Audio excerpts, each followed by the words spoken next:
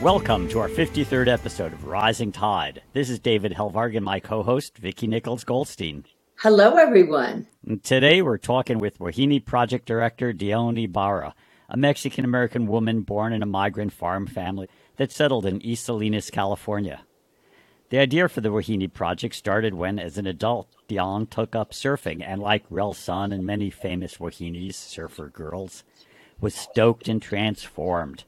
Since 2010, Dion has been using surfing as a way, maybe we should say as a wave, of empowerment for young women around the world who, because of class, race, or gender, might not otherwise have the chance to feel their stoke and their power as surfers helping restore themselves in our blue world. So thanks for joining us, Dion. Thank you for having me. Dion, I'd like to ask you, what inspired you to start the project, the Wahini Project? It was 12 years ago that we started, 2010. And at that time, I was a new surfer. I had been surfing just a handful of months. I had watched my sons grow up surfing, but I'd always been too afraid of going in the water. And at 38, I was asked by a friend, she said, "Hey, does anybody want to try surfing with me?" And I just thought, it was really the first invitation I'd ever had. And I was like, heck yeah. And I wasn't a great swimmer at that time. I had very little ocean experience at all, but I wanted to try it. And so I surfed. It took a few months to finally get my pop up for the first time, but it was at that point and that feeling that I had that was like nothing else riding a wave.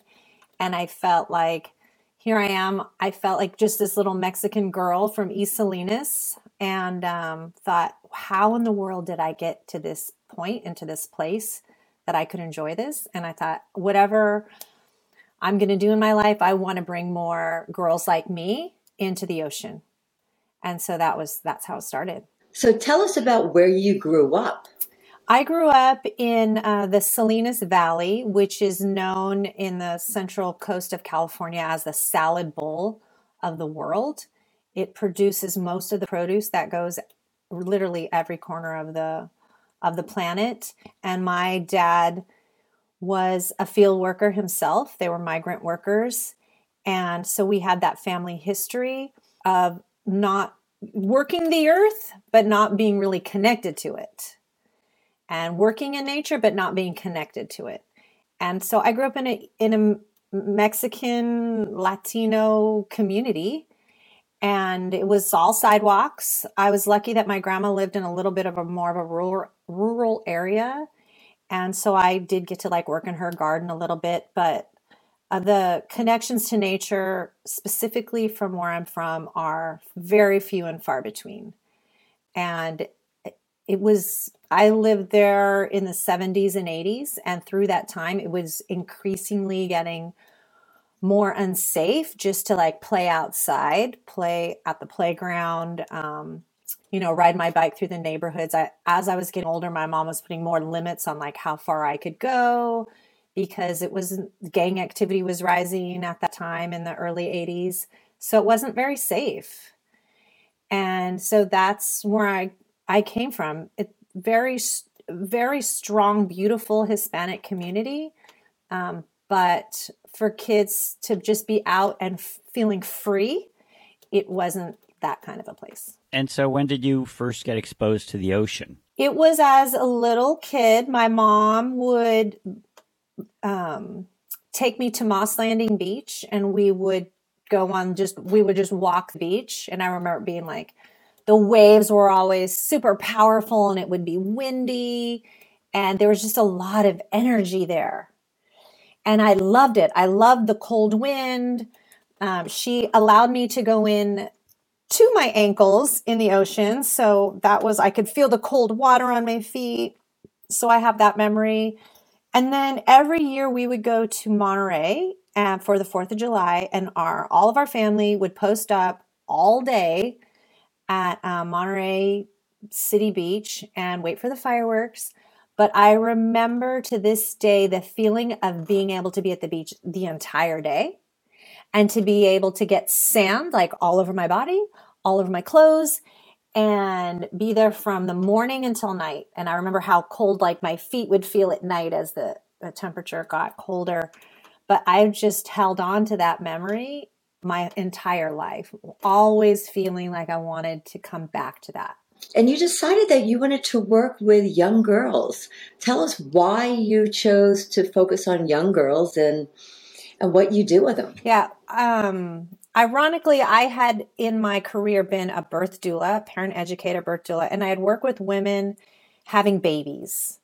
And they were always so afraid. And it was like, how do we work with women through this time of intense fear and walk them through it and be with them, not leave them, and help them feel like everything was going to be okay and that they could do this. And so I had done that hundreds of times with women. And at the end of their births, they would always just feel like, so like, I did it. Feel so strong and powerful. And I actually, when I went surfing, I felt the same way. I felt like I am terrified. I am definitely going to die out here. It's, learning to surf on the Central Coast is not easy. It's not pretty. It's everything that's difficult and challenging and pushes you beyond where you think your limit is. And so when I started teaching the girls, I realized that they were scared, they were afraid. And what we had to do is just partner up with them and say, you're doing great. You are okay. You are safe. I am here with you. And when I realized it was like the same conversation I was having, I thought, if we can invest this time into young girls, they're going to know how strong they are and they're going to know how to face fear. So when they're adults, perhaps facing fear isn't going to be a new realm, isn't going to be a new place that they haven't been before.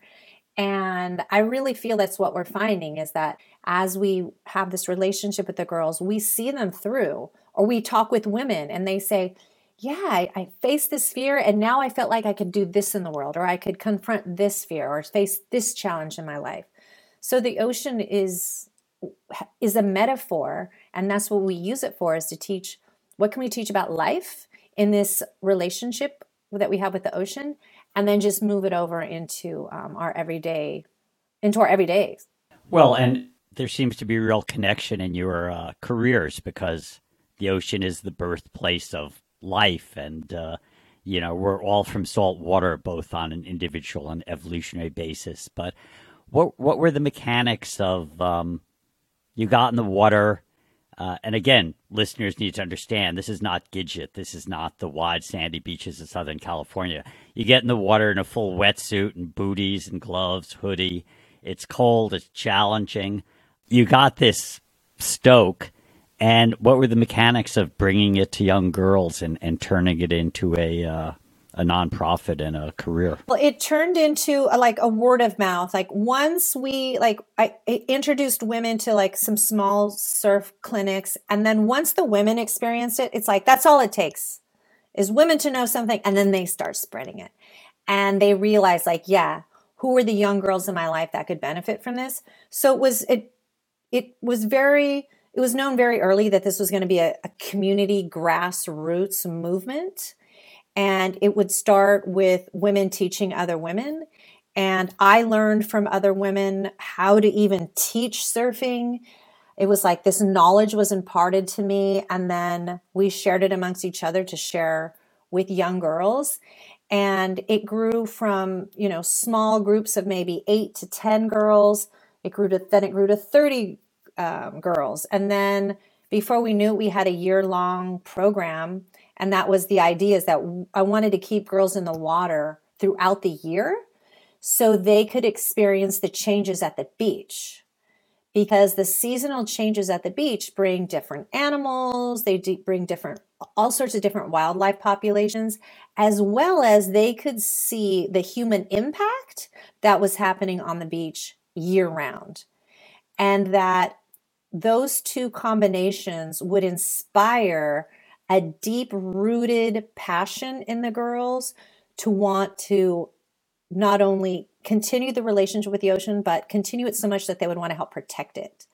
So the longevity of the girls being in the program is the gem, as well as bringing girls that come from all sorts of different backgrounds. So it was, and then once everybody saw the girls on the program in the program, then the boys wanted to do it.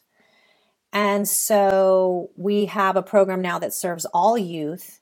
And we're really striving for now is to bring in adaptive programs. So regardless of people's, what we think a physical ability might be or what a perceived disability might be, that we bring anybody to the beach who wants to have a relationship with it and who wants to engage with it.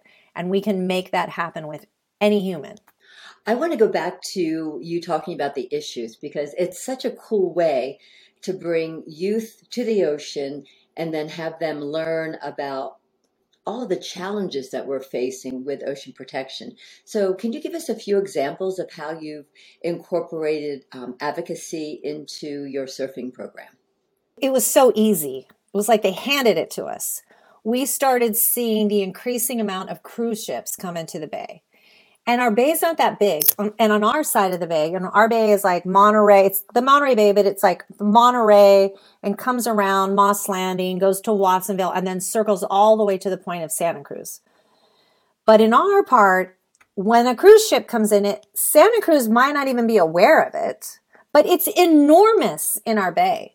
So it was so easy to see this like huge boat come into our bay and start to question if it was going to cause any damage. Could it potentially cause any damage or leave a footprint? Like what would the footprint be? So it was easy to start beginning conversations with the kids who are again there every week and go, oh, there's the cruise ship again. Tell us, what do you think? We ask them the questions. What could the potential hazards come? What are the pros and cons of having this ship come into the bay? And even as children, they didn't really have any pros. They couldn't see anything that would be helpful. They knew enough to know that one thing, a spill. If that ship spills, how is it going to affect how we use the beach? And that was devastating to them. Like we would not be able to come to the beach. The one education piece that we got to bring to them was about the sound pollution. And regardless if there was a spill, this boat it's on, it doesn't turn off, and it's constantly emitting noise, and it's emitting an underground noise or underwater noise. And so we got to do a lot of education on underwater noise pollution. We did a showing for the community on Sonic Sea, which is all about the sound pollution. And then we became a voice as a nonprofit in the movement asking the city of Monterey to stop them allowing cruise ships to enter the bay. And the kids jumped on creating petitions. They did it in their own voice. They came and had people sign them all over the beach. They took all those petitions and took them to city council meetings and presented them to the city council. And they got to talk about how important the ocean was to them and that the loss potentially of the wildlife and realizing that it's a sanctuary where animals come as a haven, that this was a relationship that they were hoping that the city of Monterey would discontinue. And they had signs, they showed up where people were getting off of cruise ships. And it was really beautiful how they really took responsibility, all because of this relationship that they had with the ocean that started with us. So what's the age group of these girls? And then also you started in Monterey, but you spread to Mexico. So talk about that if you would. Yeah, we started with the age of 7, but now we start them at the age of 4 all the way up to teenagers. And the work in Mexico started because of my first surf trip that I did when I went there. And I was in a little pueblo that was gorgeous and beautiful. And it happened to be the state that my family is from. And so I had a lot of gratitude that I could come back as a guest and have a vacation in this beautiful place where my family was came from. That would be the state of. It was the state of Nayarit. Yeah. And that's the Bay of Banderas, which we would also learn that they're also working a lot on protection. And we got involved on an environmental piece, some pieces there after the fact. But in the Pueblo, there's just a bunch of white surfers or a bunch of people from different countries surfing. And you see very little, very few kids in the breaks. And then there was definitely, at the time, this was 12 years ago, really not any girls. And the kids in the Pueblo didn't know how to swim.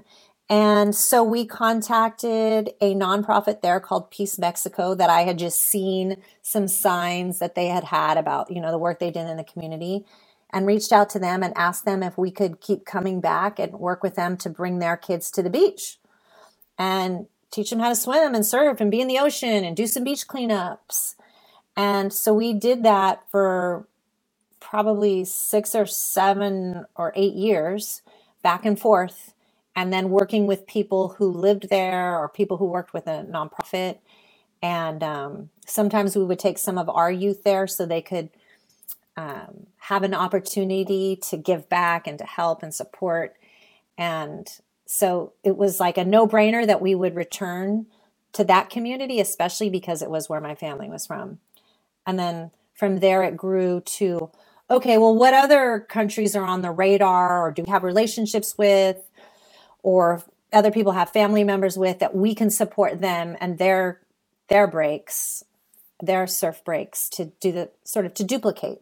And so we were able to do that in different countries as well. So how do you keep these girls connected? You've got programs in Monterey Bay, you've got programs in Mexico. How do you get them connected to each other and to other girls and women who surf around the world? We did it through, we can't bring them all together at one time, but we could do it through the arts. And the arts was a beautiful way for us to share and trade with each other. And so we had one project we had was this beautiful, sort of like a quilting project where every destination we would go to, or every outreach we would go to, we would take it, and we had girls put their handprints on it. So it started in the Philippines, actually. And we did a little video with the girls talking and just sharing their lives, and then did the handprints. And then that handprint, it went to Mexico. And then we did the same thing with the girls there and added more handprints. And then the girls see the other handprints and they see the different language. That went also to Brazil. It went to Peru. It went to the Gaza Strip even. It went to India. It went to Bangladesh. And so every time the girls got to see oh, we're connected, and the languages, and then the videos of one another. And that was a beautiful way that they could say oh, you're here, we're there. And that was one of my favorite projects. So the arts and the expression of something tactile to share and to touch with one another. They had this, in the photos, it was really beautiful. And that was one big project that we did. So how many girls are now involved? And when you first started training them, what sort of surprised you in terms of the teaching surfing? What surprised? Well, now, we've worked with over 15, probably getting close to 18,000 youth. We work with at least 2,500 a year. And now our main focus is just our county, which is Monterey County. We've pulled back from a lot of our outreach that we've done in different countries. The Philippines is holding on strong. We get to support a group in the Philippines. But what surprised me the most was that we would see the girls as little girls, and that they would stick with us, and that they would become volunteers with us. And then they would be old enough to work for us. And many of our girls now have moved on to college, careers. Some are moms. And so I didn't realize we would really be connected for, it's been over a decade, and so much happens in a decade. And our lives have become interwoven.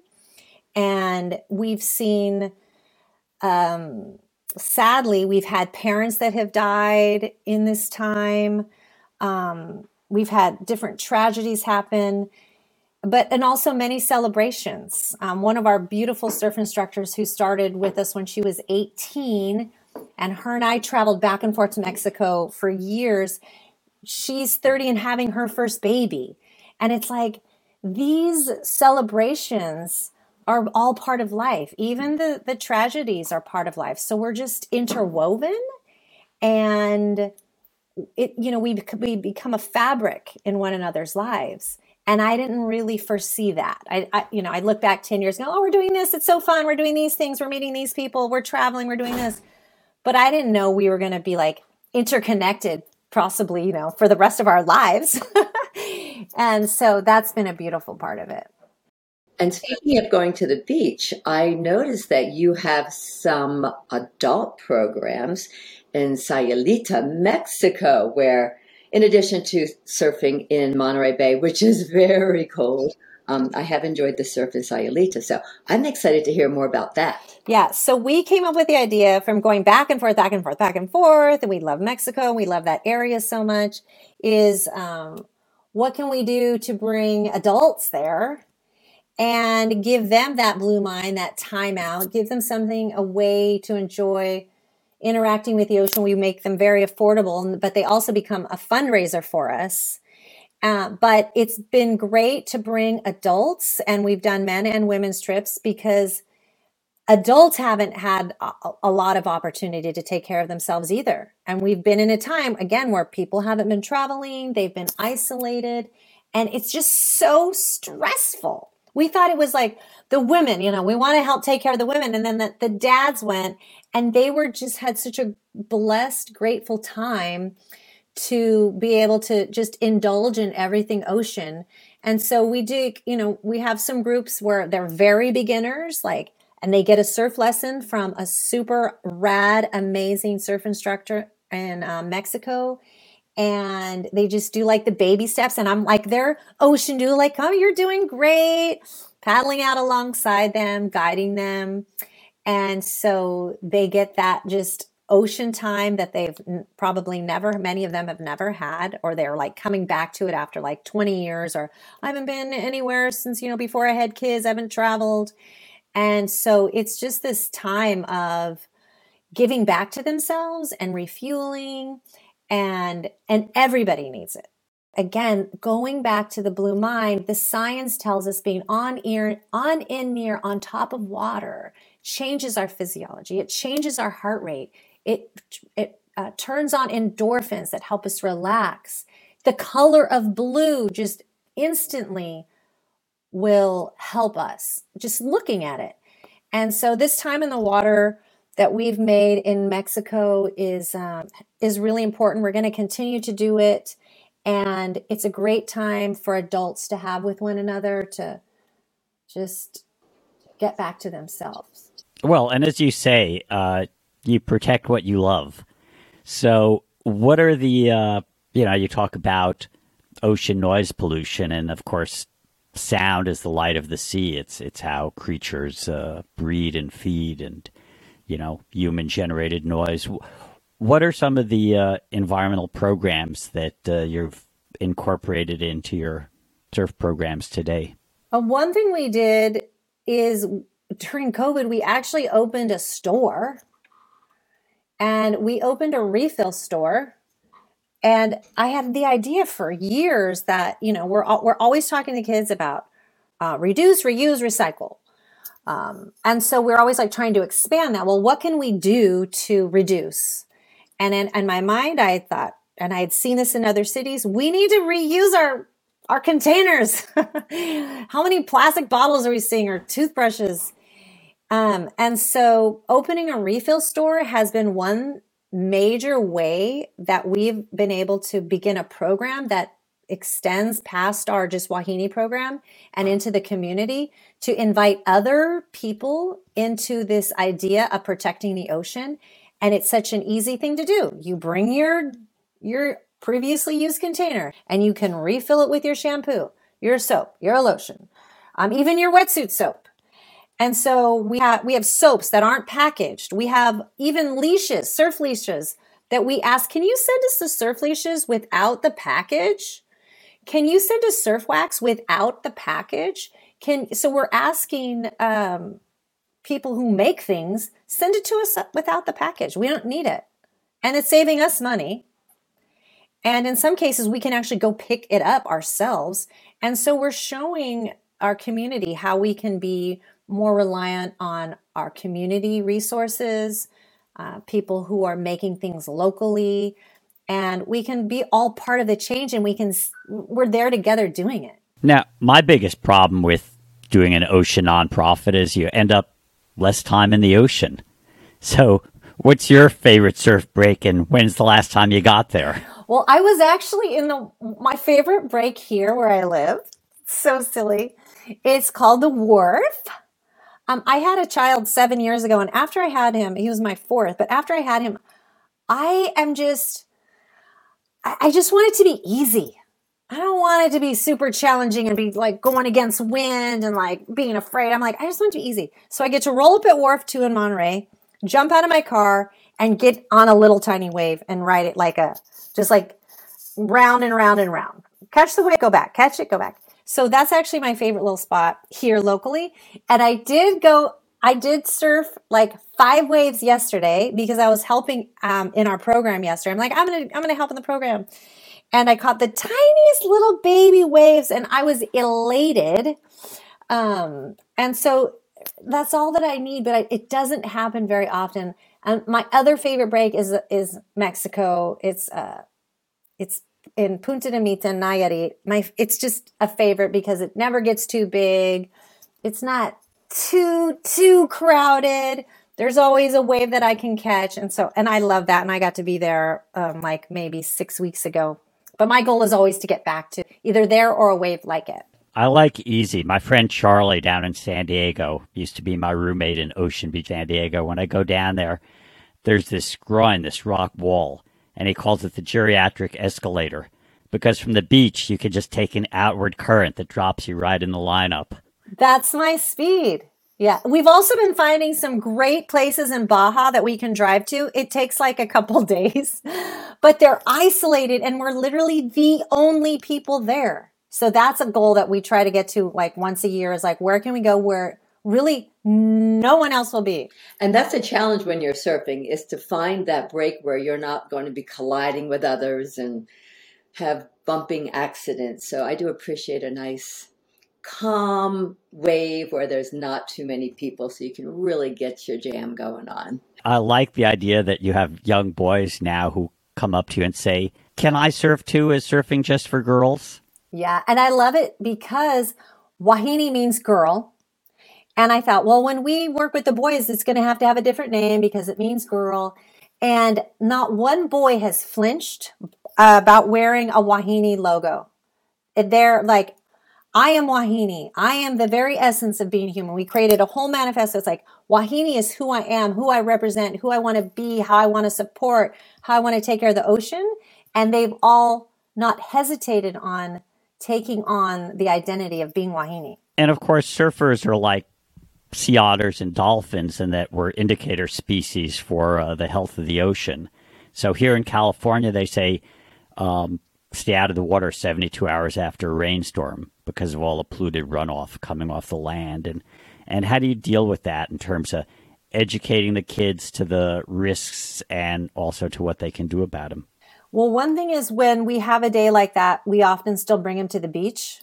We don't cancel because we want them to see it. We don't want it to be like this notice that they get. Like we want them to be aware. And so we still come to the beach. They don't go in it. And then we get them to really miss it because they're like, oh, like, they have to have that little pull, like it's right there. But at this one place in Monterey, the Wharf, there's actually a runoff drain right there. So you can see the pollution coming through it from the sidewalks. And so they can see what's happening. And the great thing about seeing what's coming out of the runoff, what they can see the runoff, is then you can say, oh, how much of this are we responsible for? It's so right there, like in real time. How can we create solutions around what we actually see coming through the runoff? And so it's a great education. That idea that a storm drain truly is a way to collect water from neighborhoods and streets and miles inland that just flow straight to the ocean, and very few of those storm drains have any kind of filters. And even if they did, you're picking up, animal waste, and you're picking up bacteria, oil, etc. So that's amazing that you actually are making that correlation for them, because so many people that I talk to have no idea about storm drains and their uses and where they go. And also that farm to ocean connection. And in Monterey, with the sanctuary actually working with the farmers to reduce sediment runoff and reduce, the pollutants from agrochemicals. Yeah, and actually, when you asked about programs, we work with a organic farm with a nonprofit called Terra Farms, and we're working with small farmers to bring veggie boxes, like a co-op. But we're doing it as an education piece so we can show people how we're supporting an organic farmer, but the importance of how organic farming is to the ocean, and growing your own food, second best, getting it from an organic local farmer is one of the best things you can do for the ocean. So that's one new thing that we've been doing it a little over a year, is to have drop-offs, a couple of drop-offs for our community to take part in this organic farming nonprofit. And in our book, 50 Ways to Save the Ocean, one of them is eat more vegetarian and organic. Yeah, so it's another piece that we can fit in there. It is great. And we've just kicked off our ocean-friendly farming program. And so I'm going to have to get the contact info of Terra. Okay. Because you're right. What we do inland, whether it's 500 miles or 50 feet, it is so incredibly important that we make that connection and then teach our children and other children how they can actually protect the ocean by protecting the land. So with that, I want to thank you so much for joining us on the Rising Tide Ocean podcast. We love what you're doing. I'm sure the families love it. The kids love it. And I hope that I get to see you out on one of the breaks, whether it's cold water or warm. Warm. That would be ideal. Let's meet where it's warm. So thank you so much. And thank you. Congratulations on your success. Thank you so much. Rising Tide is a production of Blue Frontier, co-hosted by David Hellbarg and myself, Vicki Nichols-Goldstein, with support from Natasha Benjamin and Ellie Curlow. Rising Tide's editing services and additional technical support are provided by Studio Cape May. The theme song is written and performed by Ethan Kenbard. You can find Rising Tide, the Ocean Podcast, at www.bluefront.org or download it from Apple, Google, Spotify, or wherever you get your favorite podcasts. Off in the salty ocean, off where the waves roll free, the sparkling water rises, then crashes to the sea. Out amongst the breakers, you'll have no need to fear. It's true, it's the Blue Frontier.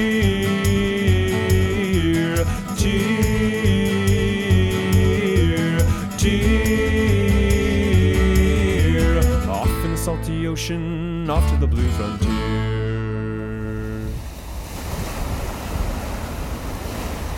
Sparky, come here, buddy. Sparky! There you are. Good boy, Sparky.